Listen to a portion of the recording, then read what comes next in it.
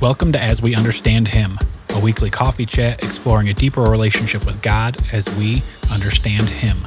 You can download As We Understand Him weekly on all podcast platforms and check us out on Instagram at As We Understand Him Podcast. For additional information, to hear episodes, and to access resources and writings, please visit our website asweunderstandhim.coffee. Here are your hosts, two guys trying to figure out the God thing, Mike and Glenn. Let's join them at the coffee shop. Good morning, Glenn. Hey, what's up, my brother? Boy, figuring out the God thing, is that not a fact or what? I know, right? It's. I think just recently I've come to embrace the fact that it's the journey. It's never going to be the destination because the me changes every day, right? And my environment changes and things happen and I look at things in a different way, but yet I'm in the same lane. I'm in the same lane every day. I just veer to the right. I veer to the left a little bit. Things change and then I'll come upon a curve in life. Some people call it a season in life, but I just come upon these curves and I'm just like kind of hang on. It's kind of like going on an off ramp. It says to reduce your speed to 20 miles an hour. I look down. I'm still doing 40. Yeah. I'm still doing 40. I'm doing 40. And then you wonder why your car's stressed, you're stressed, you're almost going off the side of the road. And all of a sudden I realize my hands are gripped onto the wheel. I'm like, dude, why didn't you just take your foot off the accelerator and follow the sign? Yeah, so not that hard. So, when we talk about the journey, and I love that. And it's not a destination, it's a journey. But as I sit here, and I don't want to get all freaky spiritual on you, when I first thought spirituality, I knew it was God, the God of the Bible, but then there's a lot of different ways of, there's a lot of different, quote unquote spiritual paths in this world. I'm not going to make myself look stupid trying to name them, but there's like Zen and Buddha and right, sure, right. There's a lot of different paths, right?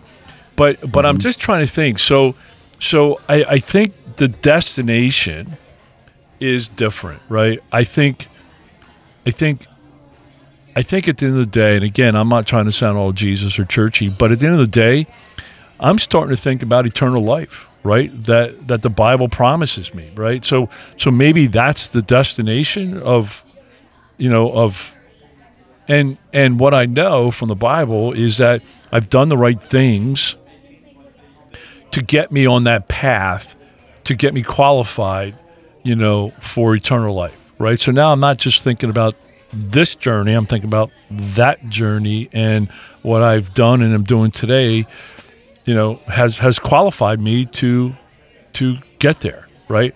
I love that. Then it reminds me, and again, I'm not mocking religions out there, but there's so many religions that have so many to-dos.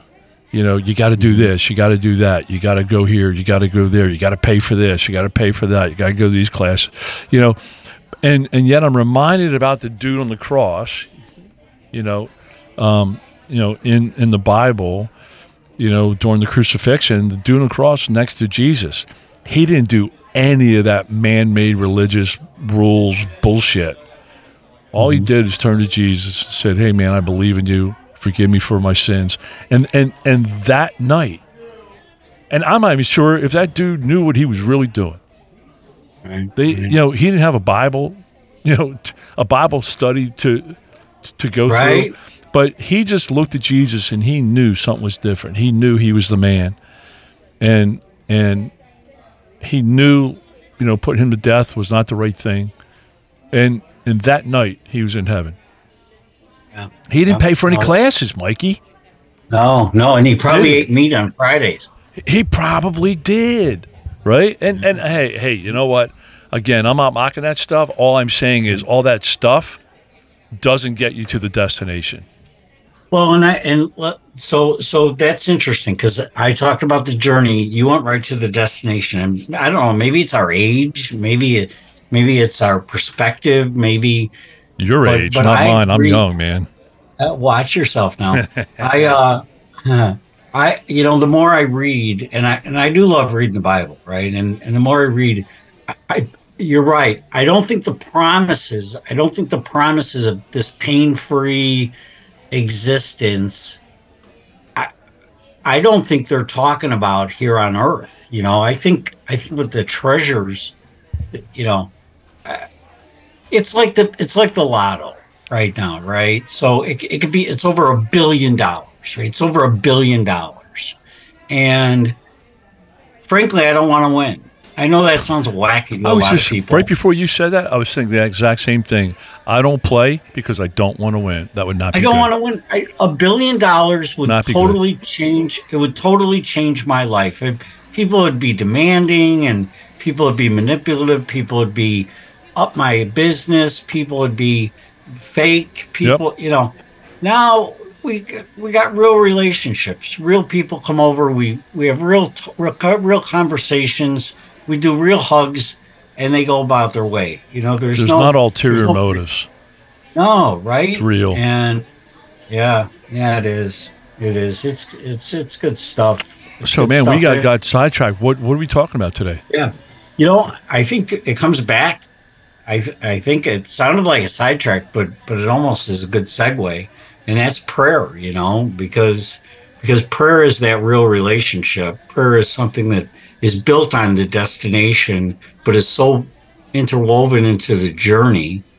Boy, I just spent 18 words putting something in it. Prayer is important. Let me just put it that way. Prayer connects me. So my first experience with prayer wasn't really good. It was, I grew up in the church, right? And first of all, we said grace at every meal, right? So it was just something that you mumbled through. It was just a period of time. That meant zero to me. So I got nothing out of that. But growing up in my house, we had to say, Lord, we thank you for this food. Bless it to our bodies, and thus to thy service, bless the needs of others, or in Jesus' name, amen. Something like that, right? I mean, I mumbled that 1,000 times growing up. And then my other experience with prayer was in church. And every church service that we had a prayer, right? That was on the, I always said that was on the menu. That was on the, in the bulletin, right? In the program, when it said what we're doing, there was, prayer. And that was really like 11-minute prayer sessions. We would pray for missionaries. We would quote scripture. We would use big words. And it was almost like a and we've talked about this before, but it's almost like a competition, right? People use the word sanctification. Oh, I get 12 points for that word, or is it Scrabble for Christians? Dude, that's so funny. It's exactly what it was. It was like prayer Scrabble, right? And the bigger the words, the more points. And it meant nothing. It meant nothing to me. I saw zero value in it. People nodded off. I mean, I just didn't get it, right? And then in college, I remember a guy. I still remember this day. I went to a Christian college, Liberty University, and there are a lot of I was there for business, but there were a lot of pastor, people there, and so obviously they love prayer, right? And I remember this one dude. I said, hey, you got a big test coming up this week? He goes, yeah, I'm praying about it. I'm like, well, how about studying about it? Oh no, I'm praying about it. I trust God. God can move mountains with prayer. He's going to give me, he's going to help me through this. So after the test, I said, hey, how'd you do? He goes, oh, man, I flunked it. And I said, well, how about that prayer thing? And he said, oh, yeah, right. Jesus must be testing me. I'm like, and it just really clicked for me there. That prayer didn't work. I mean, at some point, you got to do the action, right? And what I'm learning now is, hey, faith to move mountains, yeah, and pray, yeah, I get it, but maybe not figuratively. I can't go to Mount Everest and say, hey, move over 20 feet because I have the faith. I don't think so, at least not for me. My faith in prayer is not there yet, Right. Right. However. Yeah. For me, I we didn't do grace at dinner, because dinner was to be served hot, and that was the priority. And we didn't do that. But then I went to school and church on Sundays, and I was ritualistically introduced to prayer, and we would just say a couple three prayers repeatedly. So you'd get pretty good by early youth. I was pretty good at reciting those prayers. So And, you actually prayed, you actually recited the words, but did it mean anything? No, Yeah. no. But now, I mean, so I know we're going to jump to that, but yeah, no. The answer to your question is no. I was just going through the motions. I mean, but and kind of proud that I knew the words, but had absolutely no emotional tie to the meaning behind each phrase in those recited prayers. Yeah. So And the one thing, let's bring it a little more current, right? Years, 10 years ago, or whatever. I mean, I had two prayers that I prayed all the time, and I know you foxhole prayers, right? Let's just call them foxhole prayers. right. My two favorite foxhole prayers was one, God, I need $1 million, and the second one, because of my raging alcoholism, the second one was, God, please stop these shakes. Mm-hmm. And I was always pissed off, and I knew that prayer didn't work because every time I open up my bank account, I never had the $1 million, and the shakes never stopped. I always had to have another drink, another cocktail, and then that would stop the shakes. And I was on a really bad path, so I thought prayer was useless. And I was always foxhole prayers. Prayers only mattered when I was in trouble, and then I would make the deal with God. Hey God, hey man, you stop these shakes, I'll never drink again. You stop these shakes, I'll do X, Y, Z. It just didn't work, right? So I was pissed. So I go to this church, and you end up going to the church too, and they actually had a series of messages on prayer. Mm-hmm. And what it helped me do is unlearn a lot of the bullshit that prayer stuff, and it helped me learn new ways to pray. Mm-hmm. And what I learned when I put those, because I really, hey, I'm in the pool, I surrendered. You tell me what to do and I'll do it, right? Because I can't figure it out myself. And I stopped doing that a while ago. But what I learned is when I start praying this different way, this new way, prayer works really great. In fact, prayer is a superpower. So now you can pray for $1 million and get it? Yes. How's that working for you? It works. Now, what I have found, because as I look back, Mikey, God answered both of those prayers for me. And I just didn't know it. And I'm not just trying to do mental gymnastics here, right?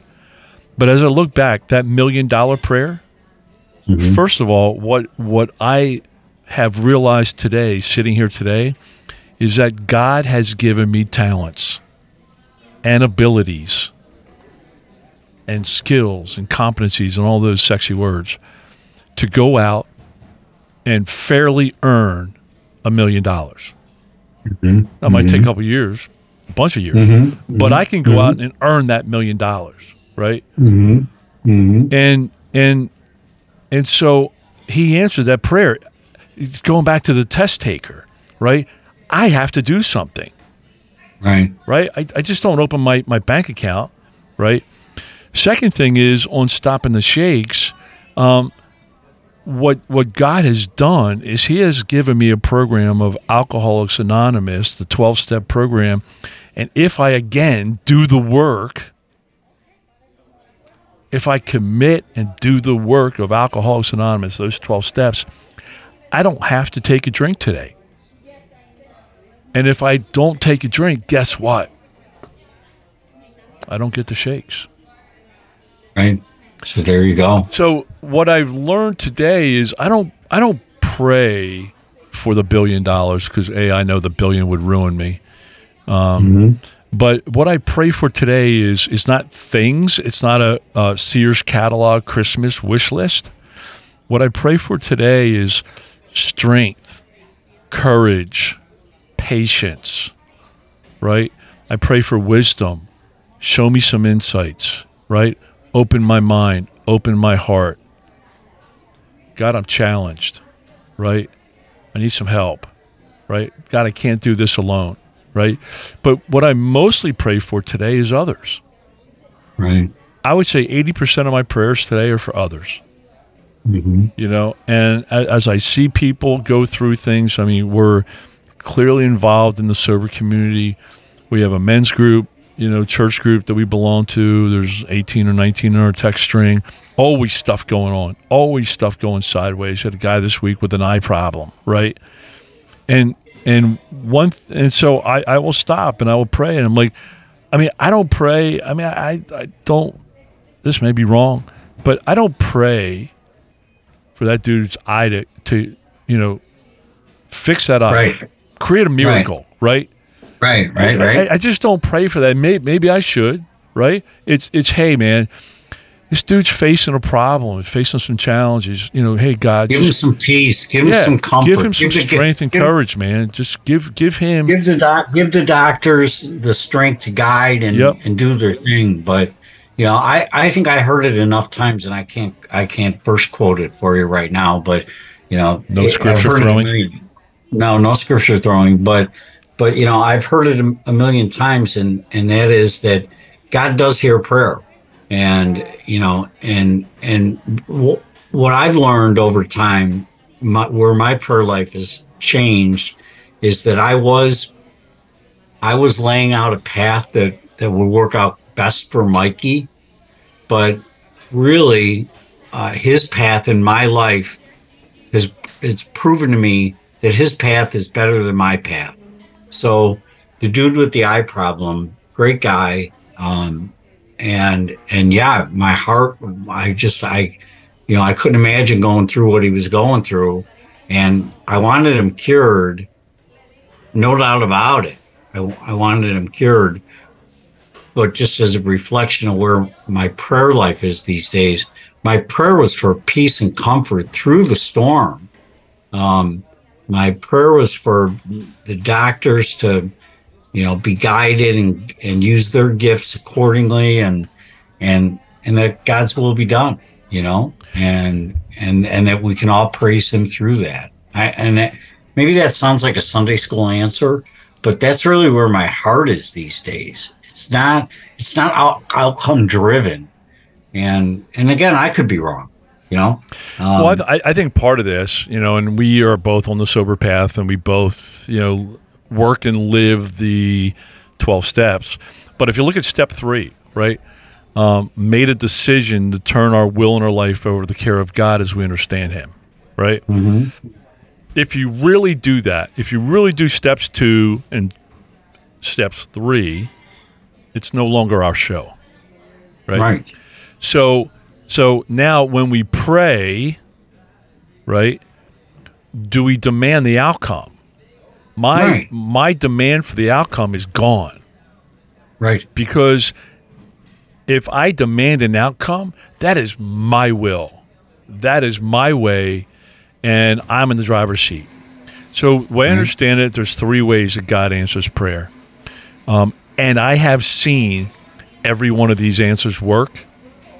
And it's almost every one of my prayers, I can almost pinpoint what the answer was. And I think people do prayer journals, and there's some wisdom in that, right? I think there's some cool stuff, because over time you can look back. But over time, there's some specific things that I've prayed for. In fact, people joke in my family, they joke, they're like, hey, if you need something, have Glenn pray for it. God answers his prayers, right? Mm-hmm. And I'm like, well, you know, if I know how to fix the car, I can fix the car, you know, but if I use a hammer on the engine, it's not going to work, right? So if I use the right tools. So the 3 answers are: 1 is yes, because I really believe God wants us to have an award-winning, fulfilling life, right? I really believe that. Maybe not the way we think, but I really believe that's God's goal for us. Second answer is no. And I used to get pissed off at that because that was going against my will, right? And the third thing is not now. And I see not now is one of the most brilliant answers I have seen, because if you start to sit in the back of the bus and get out of the driver's seat, you can watch things work. You know, you can be very aware of how things work around us. And I not now is one of the most brilliant things, because I'm like, well, I want it now. But what I have found is when I say, hey, I'm not getting yes or no, the answer must be not now, right? Let me just suffer better through whatever. Let me just live. Let me just continue to ask for peace and guidance, and let me just keep praying about it. But what I have seen is not now is what actually happens. The actual outcome is better than I could have crafted. And that isn't that the thing? Blows my mind. You know, it reminds me of parenting, my parenting role in my grandson's life, who lives under our roof, and he's 11 years old, and, so he wants to have a brownie, an hour before dinner or a half hour before dinner. And, so he says, can I have a brownie? And I say, well, absolutely, you can have a brownie after dinner, right? So I answered him yes.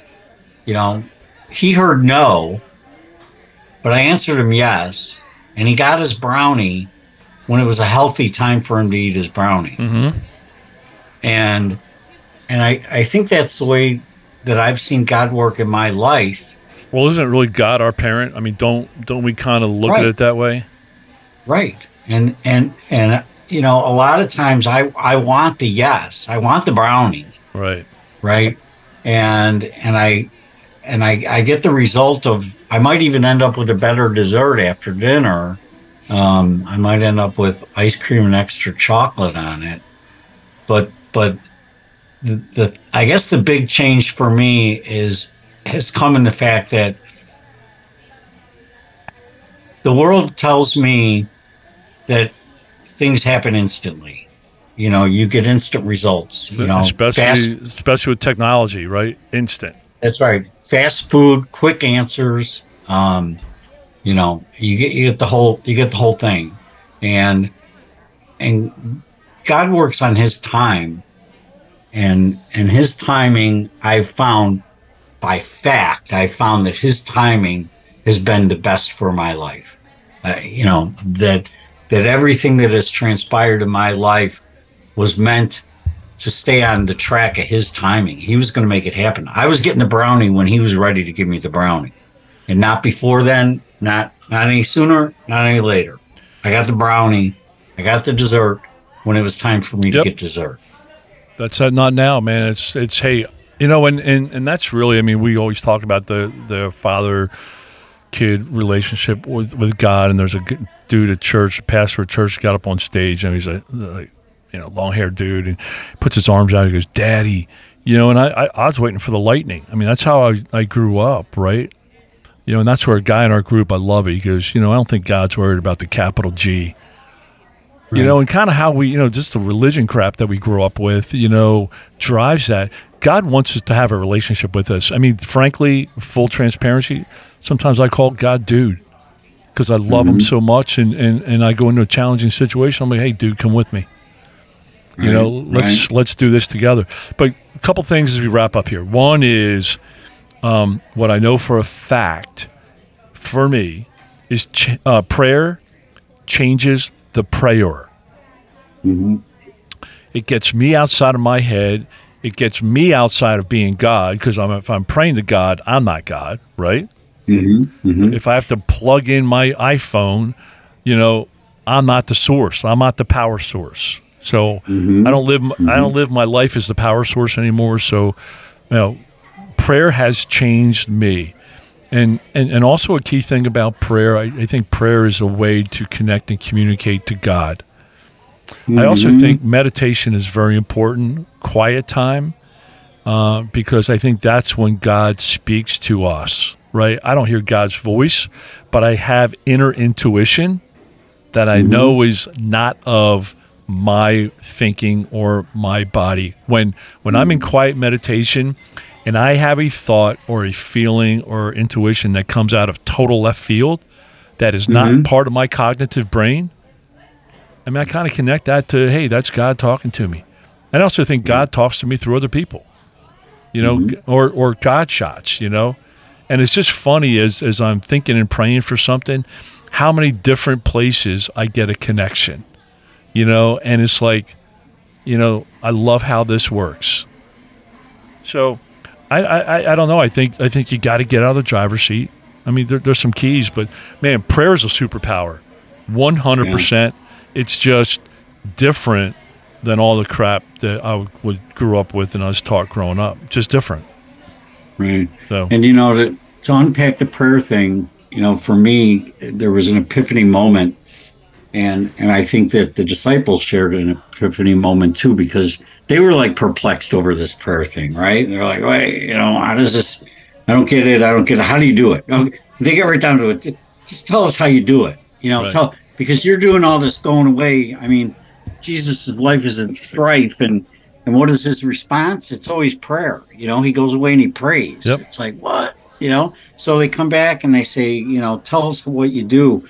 And this is why I love you about the daddy thing and the pastor at our church with long hair saying, you know, daddy, right? You know, the first I two words freaked when I heard that. I literally had a physical reaction. Like I shrunk down because that's a crap that, you know, but that's not what it's about, man. You know, hey, I will give a great example. It's like when my 16-year-old, you know, so it's a daddy-kid relationship. My 16-year-old back then called me Glenn, right? She didn't call me dad. She didn't call me daddy. I remember she was being a smart aleck, and she called me Glenn. And it put me back at first. But at the end of the day, we were communicating. We were connecting, right? And it was awesome. You know, and you know, it's that connection that I think God wants from us. And I think he could care less about the capital G. That he could care less, but look at how he taught him how to pray. He said, this is how you pray, our Father, right? And then he goes, but how does he start it? Our Father, you know? I mean, it's not, oh, omnipotent, one master of the universe, and, you know, that's how where, it translates out. You know, it's funny, and we've progressed in our church group, right? Because, you know, we are trained to recite, you know, and I'm not knocking the Lord's Prayer at all, but I think the most real prayers are from the heart, without all the churchy church stuff. Absolutely. You know, and just a real connected communication with God gets us out of us. Prayer changes the prayer. Absolutely. All right, absolutely. brother. And I think you're right, Glenn. It's a communication. It's, you know, communication is a two-way street. And I love what you said about meditation. I you know, there just needs to be that listening to that intertwine, that inner chord inside you when you're in a prayerful state, I think is really the game changer. And, you know, we live in a busy world, and I've learned to slow down. I need to do it more often, but I've learned to slow down my prayer time. Not to say that during the day I'm not firing up stuff on the fly, but, you know, there is that time where you just need to listen to that response. You know, we need to listen for the yes, the no, the maybe. Yep. You know. Yep. Well, good stuff, man. Again, I had to stop my expectations of how I wanted the answer, how I wanted the format and the timing of the answer. Right. That doesn't work, you know, and that's getting out of the driver's seat. You know, that's, you know, step 3. Turn my will in my life. That means I'm giving up the timing. Yeah, right. I'm giving up the result. Yeah. And that's what I say about the promises. I look at the promises today, 100%, every one of them's coming true. And it looks nothing like how I would have wanted, how I planned, how I thought. And the only thing I can attribute that to is it's not my will, it's not my life anymore. That's right. We got the brownie. We got the dessert, and it was better than the brownie. Yep. Amazing. Love you, brother. All right, brother. Hey, praying for you. Amen. See ya. Thanks for joining us for today's coffee chat. To contact the show, email us at podcast@asweunderstandhim.coffee. If sobriety is your desire and you need immediate help, the AA hotline is 800-839-1686. The National Suicide Prevention Hotline is 800-273-8255 or dial 988. Remember, Mike and Glenn are sharing their personal experiences about their spiritual journey and their path to sobriety. Therefore, any medical, spiritual, or perceived suggestions are their own opinions and should not be considered professional advice. See you next week.